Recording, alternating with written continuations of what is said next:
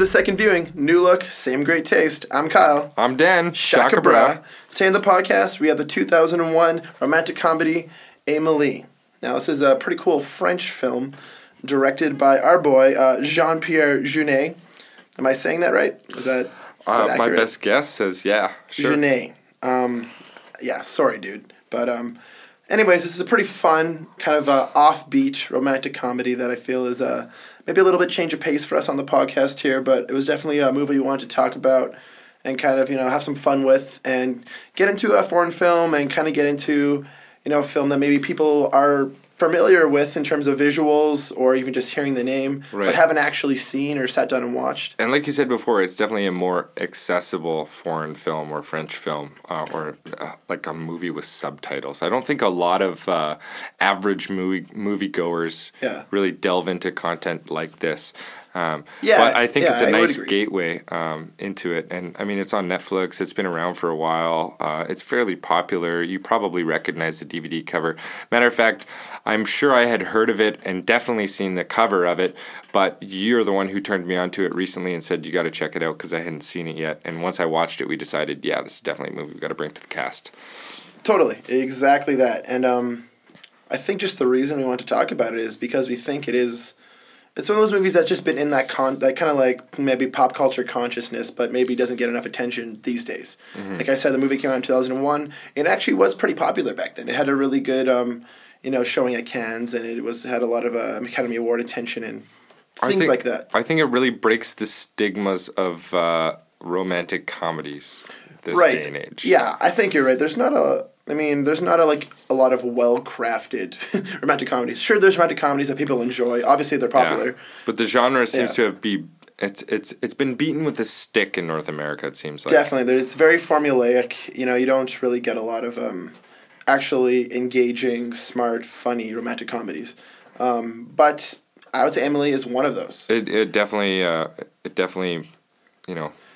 And I had a lot of fun with this movie, and it was just one of those movies that kind of had such a strong sense of setting and a strong sense of environment and creating this world of these characters. It felt very real. It felt like I was kind of in this, this place in France. Like I was visiting these people, like as if they were, or as if Amélie was my friend or something, or like I was just kind of observing how she was interacting from an outsider's perspective. It sort of... Yeah, it encapsulated a lot of the culture in, a small sort of setting. Like, you didn't... Yeah, it's like a time capsule, sort of. Yeah. From, like, even looking at this film, it's already, 15 years old. It made it feel like a portion of the big city was a small town. Yeah. Like, everyone was, you got used to seeing the same few people every day and interacting with them almost every day. And that's something we'll get into here pretty quick. Yeah. But, anyways, let's proceed with the synopsis and then we'll kick it off. Well, let's get things going here. So, Amélie is a 2001 romantic comedy, like we were just saying, directed by Jean-Pierre Jeunet, that centers around the charming yet quirky Amélie Poulain. Amélie is a person who appreciates the small things in life and looks to find the best in others around her. She comes across a box of forgotten treasures and embarks on a journey to find who it belongs to, along the way finding herself and, of course, stumbling upon love. And that is kind of the gist of this film. But, of course, there's a lot more to delve into. And the thing is this movie is really, really good at focusing on the character of Amélie and creating kind of this interworking web around that. Mm-hmm. And kind of connecting, the city and the world, her family, her friends, coworkers, just all these things around her into, like, this little bundle of, creativity and imagination. And there is a bit of a surreal element to a very small degree that maybe we'll talk about later. But nonetheless, let's get into kind of our first thing we wanna touch upon. Well, I also think it's worth saying, even just before we jump into the first. My bad. Point am I jumping the gun a bit? Am I gunning the jump? No, I got one quick thing to say. Well, I think it's Amélie is definitely one of those movies that on the second viewing, there's not a ton extra to be noticed. It's one of those movies that really showcases everything it is within the first view. Like it doesn't pack too much information into a visual. It doesn't overwhelm your viewing. It doesn't confuse you. As long as you're following along with essentially the subtitles and the visuals on the screen, you're fine. Like as long as you're in tune with the movie and engaged, which I'm sure you will be because this movie does a great job of it. You won't miss much. You won't pick up on a whole lot of extra content on the second viewing. And as far as I'm concerned, like I don't know, I would did you agree notice? with you all but one thing, and we will actually get to that a little bit later. One of our closing. We'll points. get to that later, but I agree in terms of like small little Easter eggs or maybe things you can have a much greater appreciation for. Not so much on the second viewing. I think this movie is kind of a nice. A little package you can enjoy. Yeah. I completely agree, but there is one thing we will talk about later that I think we kind of came across. Maybe just we're considering that as a second viewing thing. And though this show is based on the second viewing, we also talk a lot about the film as a whole. Yes. So, yes. Just to get that out of the way right off the bat, is watching it for the second time, you'll enjoy it just as much, I'm sure. But you really will gain most of the information you need off the first viewing, which is good to see that there's this really nice balance of visual information all together. Well, visual information is definitely a key component of these characters that the Amélie and this film like to focus upon. And that's what we're going to start with. So the first main topic is the progression of characters and those characters' development throughout the film. Mm-hmm. One thing I just want to touch upon is I don't necessarily think that these characters... I think there's strong character development, but I think that's kind of what the film is about in a way. I think the film is kind of choosing these characters as almost like set pieces or almost as archetypes for the film and watching them grow purposefully for the sake of the plot. Right. The plot are these characters. It's not necessarily the very plot. unique way to go about a film. Yeah, there's not like this like plot in the center of the film that... Well, I mean, there is a plot. There is kind of like there is a goal in place. There is an action that's kind of it's not in like, mind. Like I picture like a circular staircase where the pole in the center is the plot and the characters walk around it for most movies. But in this case, the pole in the center holding the circular staircase up is the characters, not the plot. So the characters totally create the plot. You're right. And the characters in this film are wonderfully developed and wonderfully explained. And that's kind of something I want to touch upon is actually just... each of the main characters is described with their likes and their dislikes. That's how they're introduced. So and so likes this, but they hate this and they hate this, and that's kind of how they introduce. Amelie's how parents. They feel. Yeah. Well, they do Amelie's parents, Amélie. Herself, yeah. And who else was there more? Oh yeah, well, all of her coworkers in the diner. Oh yeah, that's right. The men who frequent the diner, and later on her love interest Nino. Right. So again, like the main characters for the most part. But do they do that for the glass man? They don't. They don't do that for the glass man, and as well as Lucien. Is that his name? Yeah, Lucien. But they're kind of explained. Differently. They're explained kind of more, I would say, traditionally, based off other characters and dialogue. We'll have to delve into that later. But we'll get into that just a little bit more later. But I wanted to bring up the likes and dislikes thing because they're these really interesting, 10, 15-second, introductions to each character really quick that really do set the stage for what they're about and how, as the viewer, you're supposed to expect and kind of learn from them as they keep progressing. One of my favorite things is just actually how they describe Amélie. She likes to put her hand in grains, and she likes the feeling of that. She sticking her hand deep into a bag of grains. I can relate. That's a great feeling, dude. One of the they really paint this picture of her just enjoying the simple pleasures like skipping rocks on a dam or what else is there? She just is exactly that. She loves the little things in life. She had lots of imaginary friends growing up. Let's start right there. So we're introduced to Amélie first, after her parents, but her age, she's very young when we first meet her. Well, meet her from birth. We see the X and Y chromosome meet, right? Like, yeah, that's right. We kind of get her entire story from birth and growing up.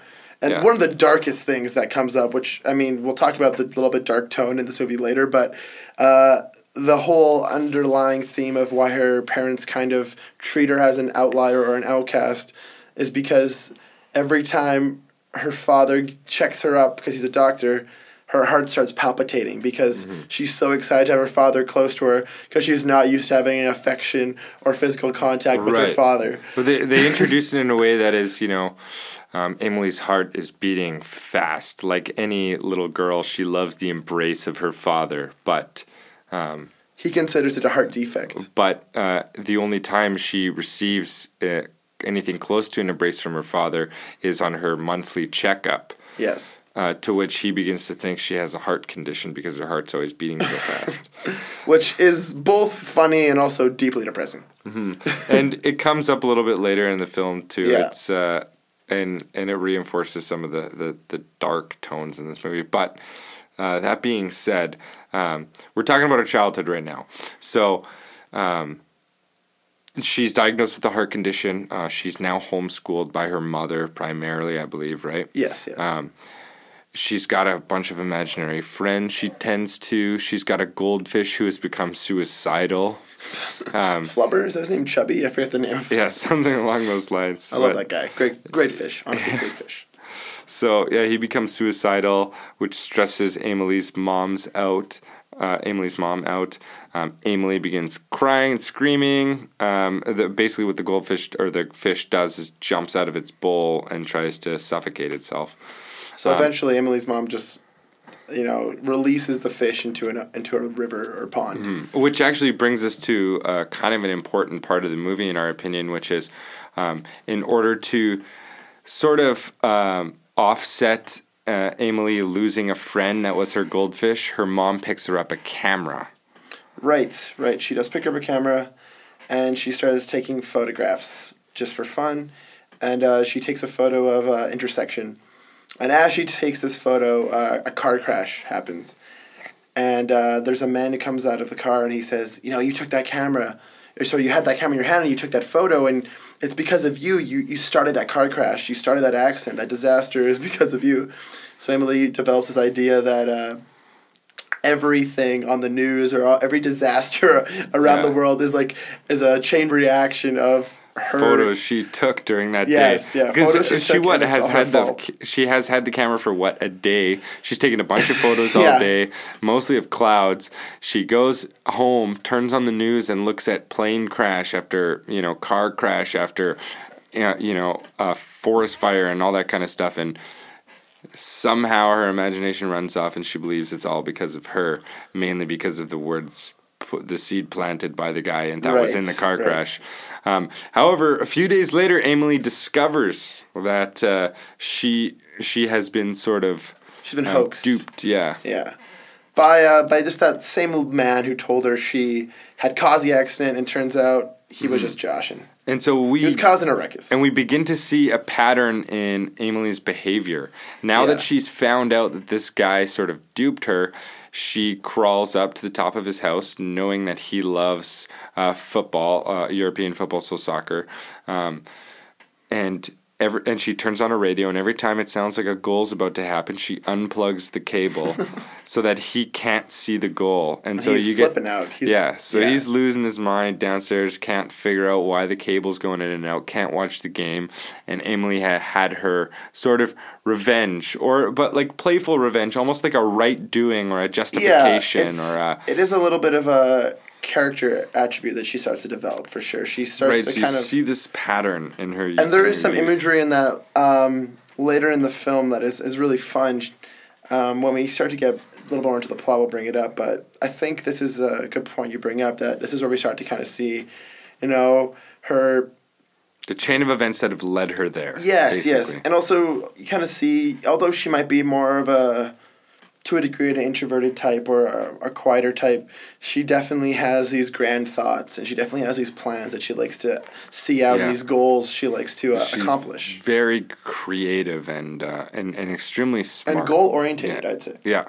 But let's delve into a few more of the characters in this film. So she has these co-workers that she works with in a diner or a bar. That's right. So like a diner bar. She eagerly moves out at the age of 18.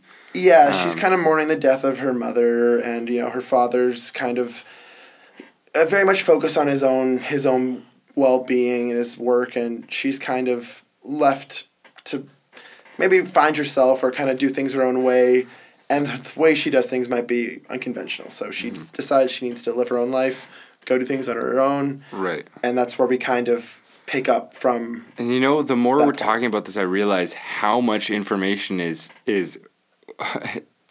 packed into that first almost like 20 minutes of the movie or less. So much. There's so much stuff that is jam-packed, but it's not overwhelming. The last time we watched this, actually, like yesterday night when we watched this, after like that scene, I was like, oh, this movie's over in like 20 minutes, I'm pretty sure. Yeah. And I was like, wait a minute, no, there's like an hour and a half left. Like, that is not even like... And it flies by. It totally really does, but it just feels like so much of the film, because a lot of it is related to almost every other scene. Exactly. So that first 20 minutes totally comes into play throughout the course of the movie, 100%. And I mean props to the director and the writing of this film. And that's because it does set the scene for the movie very well. And that's why our first point of discussion really is the character progression, because you learn so much about all the characters right off the bat. And like we said before, the characters are the plot rather than the characters supporting the plot. It's true. And I guess this is probably a good time we can start delving into as Amélie moves out, she does stumble upon a box of treasures. Right. And this is when she starts to, interact with the people around her a bit more and become more personal with them, and starts to, I guess open up the story, open up how this movie progresses, and open up some more moments for the characters to thrive and kind of give some really memorable scenes. And so she finds this tin box of treasures, in which she finds out that she assumes it belonged to a man who used to live in the apartment that she currently resides in. Like toys resembling those 40 years prior. By the way, this movie's set in 1973 in the beginning? Yeah, so I think and then it jumps to modern day when she moves out, I think. Almost modern day. It's 1999, I do believe. Right. Yes, it's right when Lady died. So essentially, Amelie's like early 20s. Yeah. Right. Yeah. Well, and I mean, or mid-20s, maybe. Let's just. The script was probably realistically written in '99. It was probably shot in 2000. Came out in 2001. Yeah. That's just my guess. Right. So, essentially, Amélie finds this box of treasures that she essentially guesses it had to have been at least a couple owners prior, or the prior owner to her apartment, because she does find it behind a tile in her bathroom. So she goes to the landlord and asks who has lived there previously. She doesn't really get any clues other than a person who may know, which happens to be the grocer. She goes to the grocer. The grocer doesn't know. The grocer sends her to his parents. Right. They give her the name, but spell it wrong. So she hunts all over the city. Yeah, they pronounce it Bordeaux, but it's actually pronounced Bordeaux. Yeah. Like Toto, I suppose. Yeah. Anyways, I thought that was funny for some reason. And that's kind of where this journey starts for her. But as she starts kind of putting these pieces of the puzzle together, she starts to interact with, her coworkers and also her fellow, I guess, her landlord and people around her apartment so we start complex. to see what her life is now, apart from what her life has built up to. Exactly, yeah. And that's kind of where this movie thrives, I think.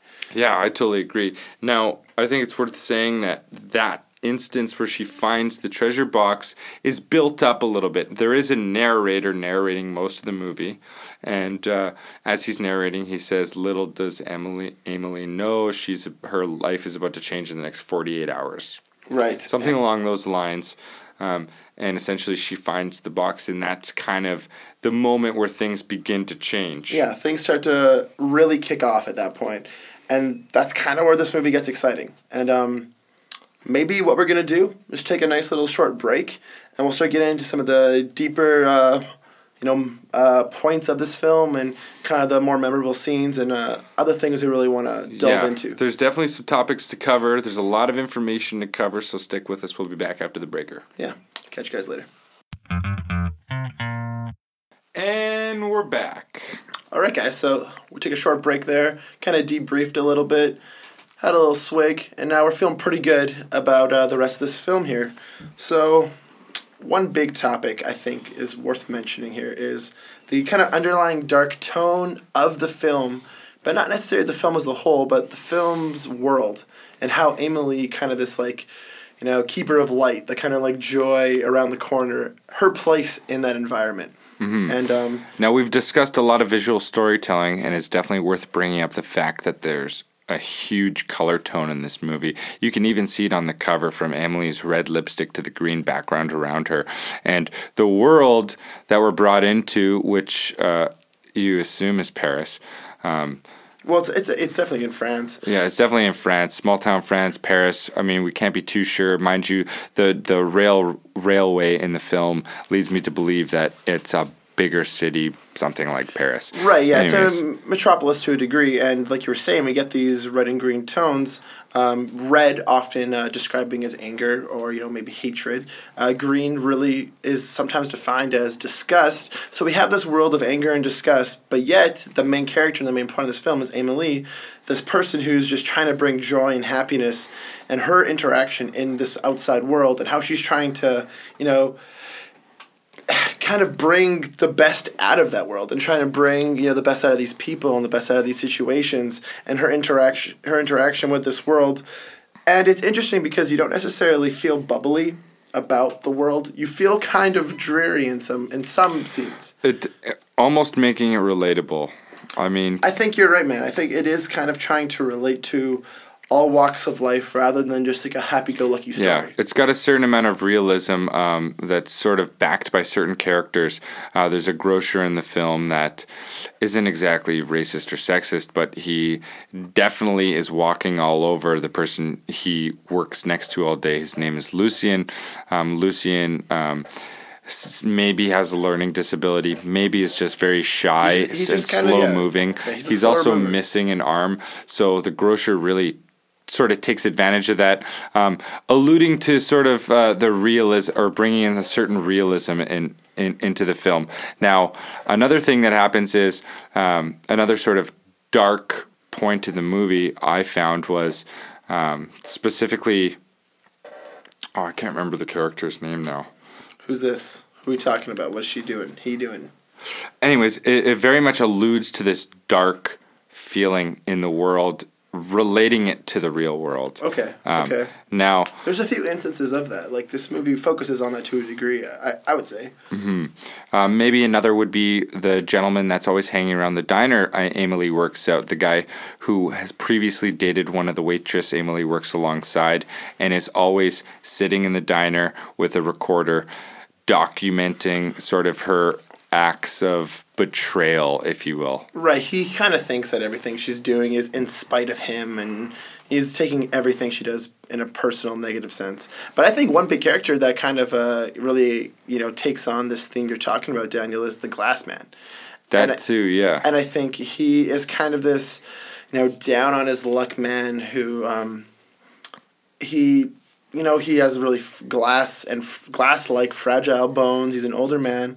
He kind of lives for his painting and for his work, and these very small things, I suppose you could, maybe an outsider's perspective would consider, but at the same time, he's a very, warm, caring person who Amélie befriends. And it's interesting because he might be seen as this, like, Hunchback of Notre Dame, Quasimodo-like figure. But at the end of the day, she understands that he does have good inside of him. He does have light inside of him. He is kind of this, he's not this myth, he's not this monster. He's not a mystery. He's just another person in this world. But he has not met a lot of people, and he admits to not leaving his apartment a lot. Now, he chooses to meet or to interact with Amélie to correct the spelling on the person she's looking for in order for her to return the tin can of treasures. Bortoto. The Bortoto. Now, he must relate to her on some level or another. Now, we talked about earlier when we were chatting about character development that Amélie takes pride and joy in some of the little things like skipping rocks and taking photos. And cracking creme brulee. And cracking the tops of creme brulees with teaspoons. That's a good time. I like that too. Yeah, agreed.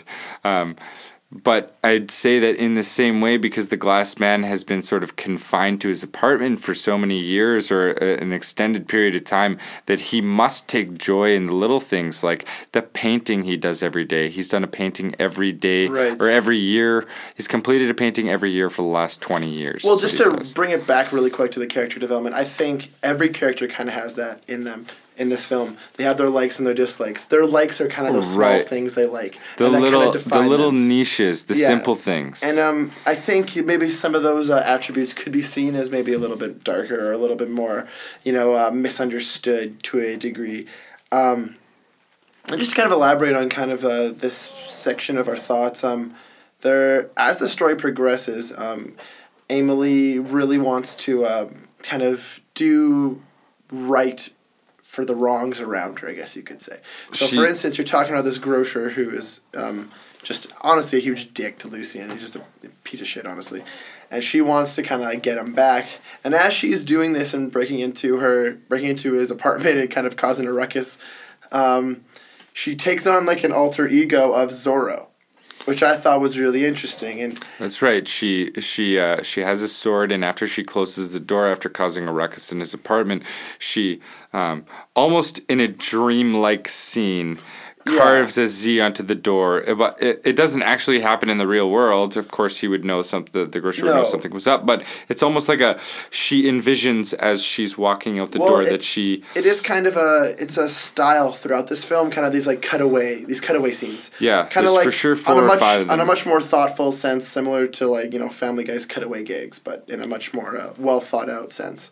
It's kind of like these scenes cut away to maybe the character's inner thoughts or what they wish was happening or what they're thinking, not necessarily what's actually going on, but it cuts away to these moments in their heads. And like you're saying, she cuts the door with a Z, and she's this Zorro-like figure where she's a masked marauder helping out the good and kind of getting back at the bad, and she kind of takes on like a superhero a protector of the night sort of thing. A vigilante. That's what I'm looking for. And it's fun. To me, I found it quite comical, and I remember thinking to myself, well, she's not really like a Robin Hood figure. She's not really like stealing from the rich, giving to the poor. She's more so just like doing right by the people who need the help. And, but not necessarily doing wrong to anyone. No, she's really not. The worst thing that Amélie does while she's in the apartment at the grocer is switch the foot cream with the toothpaste. Yeah, exactly. And which, by the way, I think Mean Girls may have copied that 3 years later. But anyways. But it's a very light, almost prank. Yeah, exactly. It's like we might see that as a light little prank, but to Amélie, it's a fun little thing that gets her excited, makes her happy, and it's enough to kind of like set things off for that character. Right, and enough to set something off for Lucien, the person who's taking the brunt of the negativity from the grocer. True. So, she almost did help out Lucien because. She sets his alarm, the grocer's alarm clock too early. He ends up passing out in the cauliflower during the day, to which Lucien is able to run the shop alone, and everyone seems to really enjoy that, everyone around him. And so does he. He comes back to see the glass man to make some deliveries to him, and they share some excitement about it. They develop that friendship in a sense, or that camaraderie. Yeah. And I actually quite like those scenes of them together. They're quite endearing. Yeah. They're a lot of fun. One more thing I think I want to get into before we get into maybe our final topic, because there's a lot to go on, honestly. But this is one thing that both really struck us a lot, was the idea of Amélie seeing herself on TV and, some more like forms of media as she sees herself in her surroundings. The more she becomes aware of the people in her like day-to-day setting, and the more she becomes involved in those settings, she starts to see herself on TV. And it's almost like a cutaway, like the Zorro thing is. Exactly. It is kind of surreal. And just a brief aside, I guess, there's three really potent like CGI-like surreal moments that happen. The first one being with her fish Flubber, where he takes on this like CGI like I guess possessive sense where he can like actually look at her and like kind of like says goodbye in a sense. And there's another scene where she helps a blind man through a street and tells him what he's experiencing and smelling and, you know, what he's stumbling upon. And then he kind of glows with joy and happiness, almost like a godlike sense. Tones of green and red disappear and are replaced with this sort of glow around. It's like halo effect almost. As if she had this like innate positive effect on him. Yeah. Right? That had just like really reinvigorated him. But anyways, back to the kind of the thing I want to get touch upon is just she sees herself in TV, and I think that's interesting because the idea of media is kind of interesting in this film. She talks a lot about, we were talking earlier, about as she finds this box, this tin box of treasures, she's watching TV, and that's when everything goes awry. When she's tired and kind of exhausted for the day, she sits down and watches TV, and as she starts to see herself on this TV, she starts to kind of like put herself in these situations. And I think that starts to make her think how she can see herself help situations in a real day-to-day life. Right. And it's not only that does the dialogue happening on the TV address her and her situation, but she begins to visually imagine herself in the shoes of whomever is on the TV. Right. Movie. I think there's a couple of movies she shows up in potentially or sees herself in, and then there's a news article maybe. They're kind of funny, like asides, but I think they're really important because, you know, like we're talking about here, she's projecting herself onto things around her. Exactly. And judging herself. And it's interesting for this film because we have a character who we kind of are introduced as, a little bit of an outlier, maybe a little bit of an introvert, but she starts to really envision herself in a broader sense. And that's when things start to get really, really interesting. And I just thought it was cool. I really did. And that started to kind of bring in this kind of comedic, quirky, kind of just really enjoyable sense to this film. But going back to media really, really quick, this is something I want to bring up, is just the prevalent idea of Princess Diana in this movie. What is that about? Because I don't fully get it. What are your thoughts? Well, we have a couple of different theories, and essentially the mysterious death of Princess Lady Di may sort of relate to the mysterious nature of Amélie, or at least how she appears to other people. Like the situation is appearing mysterious to outsiders, just as Amélie appears to others to be Okay. That's cool. I think so. I can see that. However, I feel like that's almost too loose of a connection. It is, but I think you're right though. I completely agree with you. But it's to the point where, like in this movie, they bring her up so much. There's got to be a reason. It could purely be to relate the viewer to like a real world setting, or a point in a thing in history that has really happened, to make you sort of thoroughly believe that. This world is very much a derivative of ours, or for me, the thing that I guess I was stuck on was just she's very fixated on the news announcement of her passing, and that's when everything starts.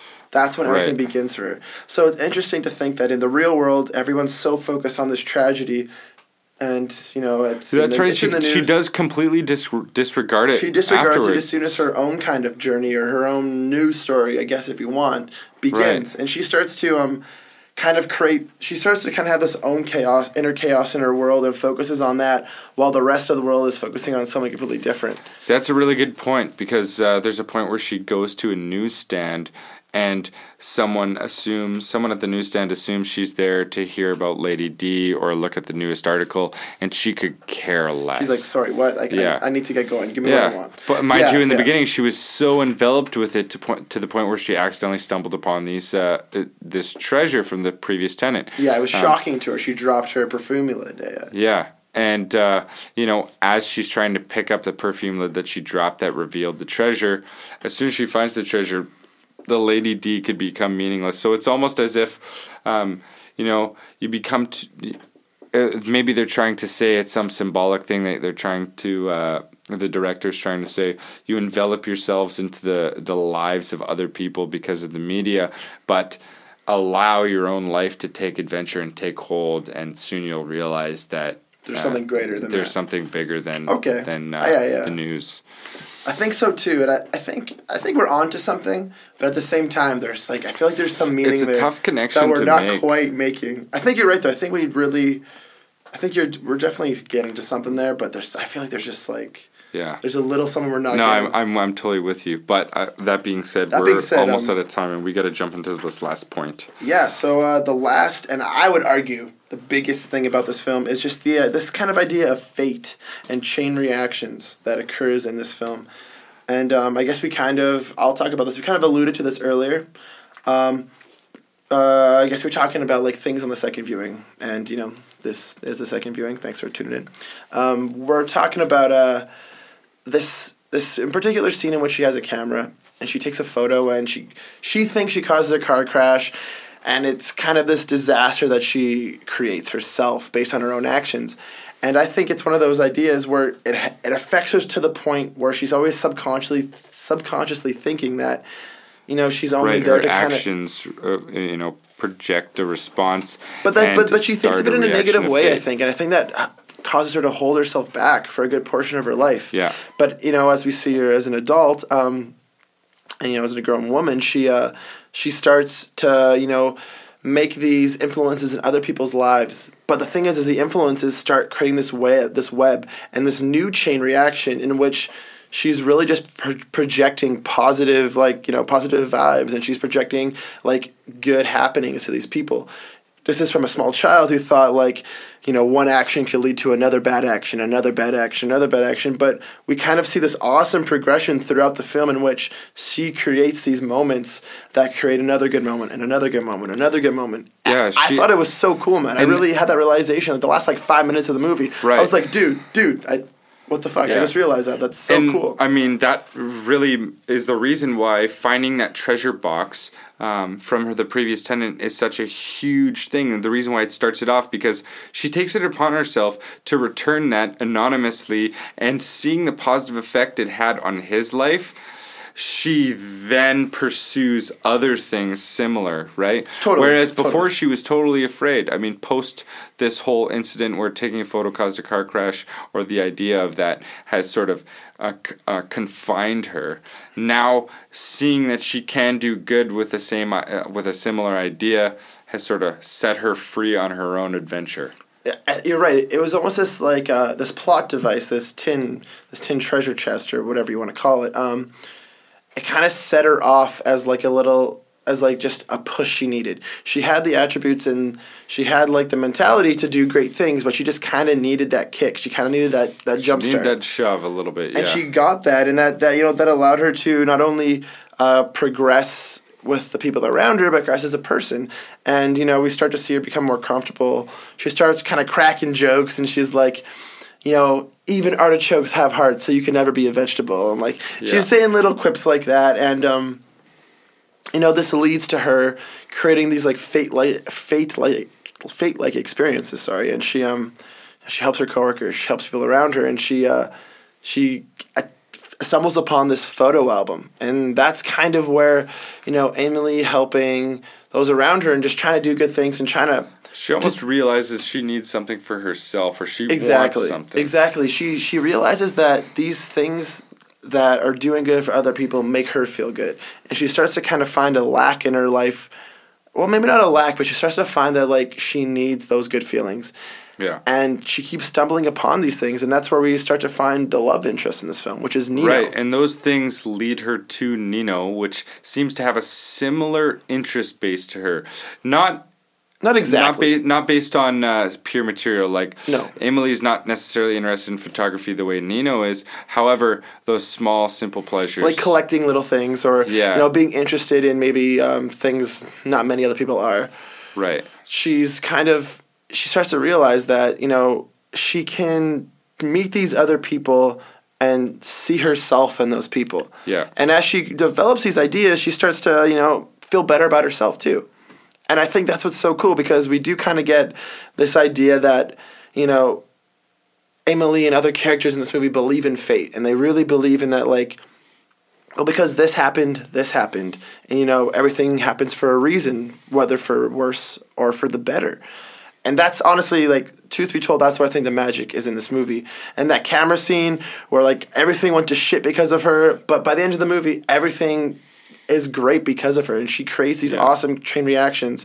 And I mean, myself, I believe in, like, everything happens for a reason to a degree, so I can really connect with Amelie's philosophy and the way she sees things. And I think that's why this movie is so great, because we get to really understand Amélie as a full character. We see her, everything come full circle. Whether if you don't see it, point blank or not, I think just watching and experience this movie, you get the idea that, you can do great things.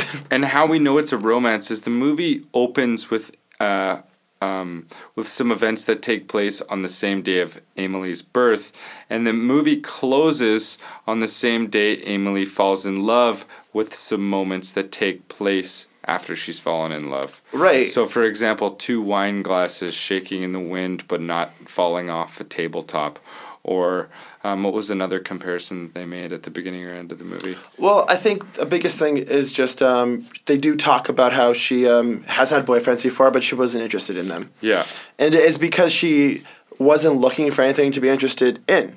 Yeah. But now that she found, Nino, has quirky attributes himself, or things that she just thinks are interesting, she's able to really enjoy that about it. And I think this is almost typical of a French romance or a French love story, or the idea of love in France, where it has to be the right moment, the right person, the right connection. It's like a love at first sight almost kind of idea. Like it's almost that spark. Both people are in the right place at the right time, and they want the same things, and they're drawn together. And it happens, and the explanation is not that one. It's not the typical idea of a Western romantic comedy where it's like, oh, we work at the same place, and he's cute, but I don't think I can get him. But he wants me, but I'm gonna look better. You know what I mean? It's not that whole bullshit working towards the idea. Of romance, It's them falling into place or falling into line. Well, I think they both understand what romance is. They just haven't found the right person to be romantic with. Yeah, and I think the reason this works in this movie is because 75% of the film you barely see Nino, but you really understand Amélie as a character. And once Nino is described fully, you can understand why they mesh, and you understand how that really helps Amélie kind of grow as a person. And I think a lot has to do with the moment. Yes, too. The moment. Yeah, because I think you could ultimately argue that had Amélie and Nino met and tried it a year ago, they wouldn't be in the same position now. But because of the moment, because of the circumstance, and because of the position in life they were, that like sort of aligning of stars. Right. But I think that all comes down to the chain reaction that Amélie's created. Exactly. And that's fate. That's the full circle idea. That's the full circle, and that's, I don't know. I think that's probably where we're gonna end ourselves on this, because that's kind of where things kind of work for us. I don't know. Final thoughts. Well, we've left out a lot of details of this movie, a lot for a reason, which is you have to go check out this film. There's a lot more to it. It's a fantastic movie. Shout out to my girl Kay Wong for recommending this film to us. Shout out to Kay Wong, love you, girl. Now, I mean, bottom line, go see this movie. It's on Netflix, guys. There's no American Netflix, I'm pretty sure. I think it wasn't on Canadian. We got fucked by that, I'm pretty sure. Oh, was it? But it's on Blu-ray. You can get it on Amazon for like $7 or $8. Yeah. Check that out. I would recommend it. It's definitely, I think, a film most people will enjoy. But it's a romantic comedy must-see. But that small percentage of people will really, really appreciate its underlining meanings and kind of maybe really relate to Amélie, and I think that's what's important. Yeah. So, well, thanks for tuning in, guys. As always, check us out on Twitter, Facebook, Instagram, YouTube, Facebook. SoundCloud. I think I said Facebook, no? Just all that stuff. Check it. Check it out. Check our books. We haven't made a book, but if we did, please read it. We're working on some notebooks that'll be coming up soon. That's actually true. I forgot about that. We do have some notebooks coming. We do have some notebooks coming. So stay posted for that. But subscribe on all RSS feeds, all podcast accounts. Just stay tuned. In the meantime, we're actually recording this for the first time, breaking the fourth wall right now. So check us out on the little video cast there, and we really appreciate that, guys. Stay easy, stay breezy, stay beautiful. Cover girl. Talk to you later.